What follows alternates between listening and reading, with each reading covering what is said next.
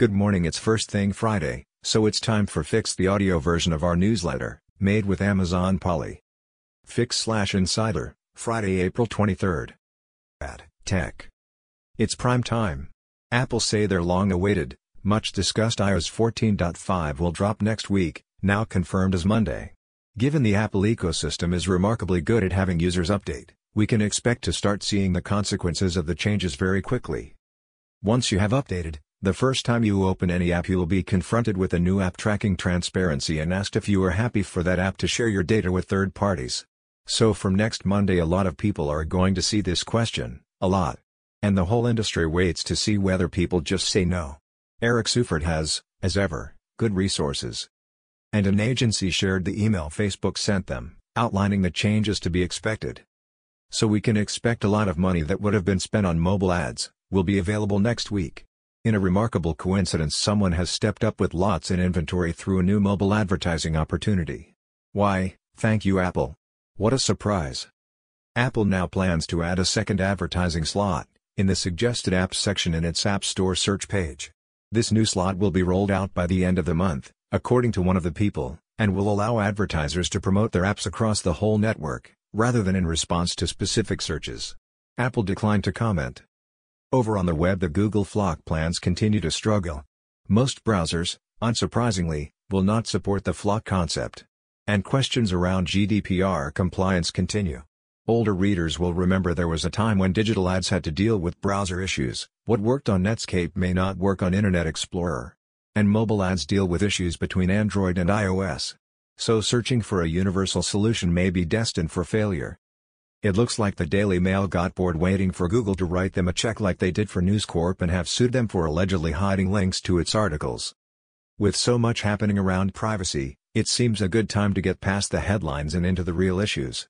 So we are working with Bliss on a series of free Zoom webinars called the #GetImpersonal series. We have smart panelists from Group, Media Hub, MediaSense, Flock, Liberate and Essence joining Bliss on the panels, and the session will be moderated by me. Find out more, and get your free ticket for the first one here. R. There is so much happening with R, it feels like it's finally going center stage. Snap deserve a lot of credit for shepherding it from fun and experimental to an incredible tool for utility and commerce, empowering brands to not only reach their customers but connect with them in entirely new ways. As well as the great examples mentioned in that profile, I love the ambition of projects like this collaboration with the Los Angeles County Museum of Art. They engage users and inspire brands. Their lens for a number of Indian festivals are cool, and so is this Christian Dior shoe launch. Everyone else is getting busy with R too. Facebook made R a focus within their Good Marketing event yesterday, and their Spark R Studio now has a free online course for creators. This podcast with Mark Zuckerberg talking R and VR conveys how seriously they are taking this. VC Gene Munster of Loop is convinced the future of R is about wearables, and his blog post "Apple Readies to Pioneer R Revolution" is a good summary of how they see VR, Mr. and R. The Pokemon Go people have glasses on their mind too, and Amazon is opening an East London hair salon to test R and other retail technologies. To help understand how R is evolving and ensure the focus is on what's happening now, rather than one day, we are running a free Zoom webinar on May 4th all about R, in partnership with Imagine R and Dot. We will have speakers from Snap and some agency expertise too. Learn more and reserve your free ticket here. Merchant. Pay by Palm? The next Amazon payment trial is underway at a Seattle Whole Foods. It seems one's palm can be as secure as a fingerprint, and just waving it over a reader will be enough to charge your credit card. All these retail innovations seem to be designed for adoption by other retailers. Amazon can never get enough scale to make these mainstream, unless they buy a grocery chain. But if they can get retailers to adopt their tech, they get the data. And that is hugely valuable to Amazon for discovery. Simon bought X at Tesco, let's try and sell him Y. It's also hugely useful for attribution. Simon bought X 3 days after seeing the ad for X. The most expensive part of e-commerce is the last mile delivery. Target are looking at how they can aggregate orders, so someone going to a neighborhood can deliver a number of parcels at the same time. This feels like an opportunity for all the fast delivery services. What else can they drop off on the same journey? This looks promising. Benedict Evans on the Retail Week podcast. Nude. This week's deep dive was: the Sony Pictures deal with Netflix is a little more nuanced than first thought. When they announced that all their content would go to Netflix, It wasn't clear that was just for 18 months, then it goes to Disney for both their streaming services and other channels. Streaming is a very US-centric business, but the key players know the battle is overseas and are investing in culturally specific, local language content to build their subscriber base. One unforeseen benefit is how many of these shows are proving a hit in English-speaking markets. But local broadcasters are having to bid more to get the best content. As we stressed on Wednesday, sports are going to be key for streaming, and this long article looks at all the issues, making one often overlooked point. The internet is designed to deliver data reliably, not as quickly as possible. That's in contrast with the coaxial cable system that delivers much of broadcast TV, which isn't affected by factors like congestion, too many people crowding a connection, or latency, the lag time between when an image is captured and when it's broadcast to the viewer.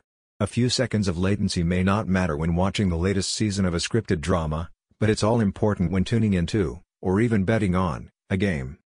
The ex-Disney exec and short-lived TikTok CEO Kevin Mayer thinks his new firm DAZN has the right strategy, balancing local rights with global events like boxing. And he remains a huge fan of TikTok, calling the team geniuses.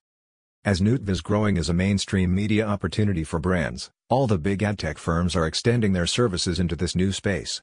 But along with them comes ad fraud, The Wall Street Journal reporting that fraudsters infected nearly 1 million mobile devices with software that mimicked streaming TV apps and collected revenue from unsuspecting advertisers.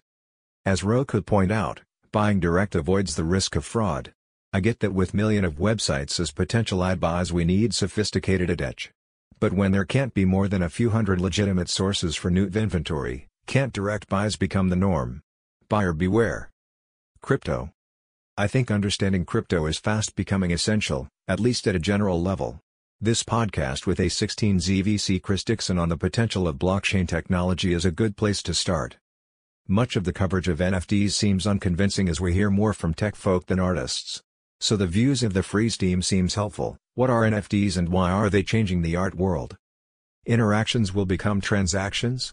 Interesting thinking about Web 3.0. Here Ian Rogers, former digital lead at LVMH, discusses NFTs and luxury with RTFKT Studio. TikTok. Our Good TikTok creative newsletter this week looked at how Starbucks are using the platform. Are you signed up? Some more examples here, including Little Moons. TikTok's own tools are getting better. As part of the new Business Hub, users can now see examples of popular content, ranked by likes and by engagement. Bloomberg has a video on how TikTok is a new career for millennials and Gen Z. It all sounds great, but a neat investigation shows the dark side of this space. Facebook plans to go after Clubhouse and podcasts with a suite of new audio products. S4 Capital Chief, second reawakening of digital needs a new creative data culture. You and Mr. Jones are starting a media division, with ex-Mindshare CEO, and a former boss, Nick Emery leading it. Smart move for both sides. A Fix friend believes the next Amazon and Coinbase will probably emerge from a game. The IAB spend report for 2020 shows a rise of 5% to $16.5 billion in the UK.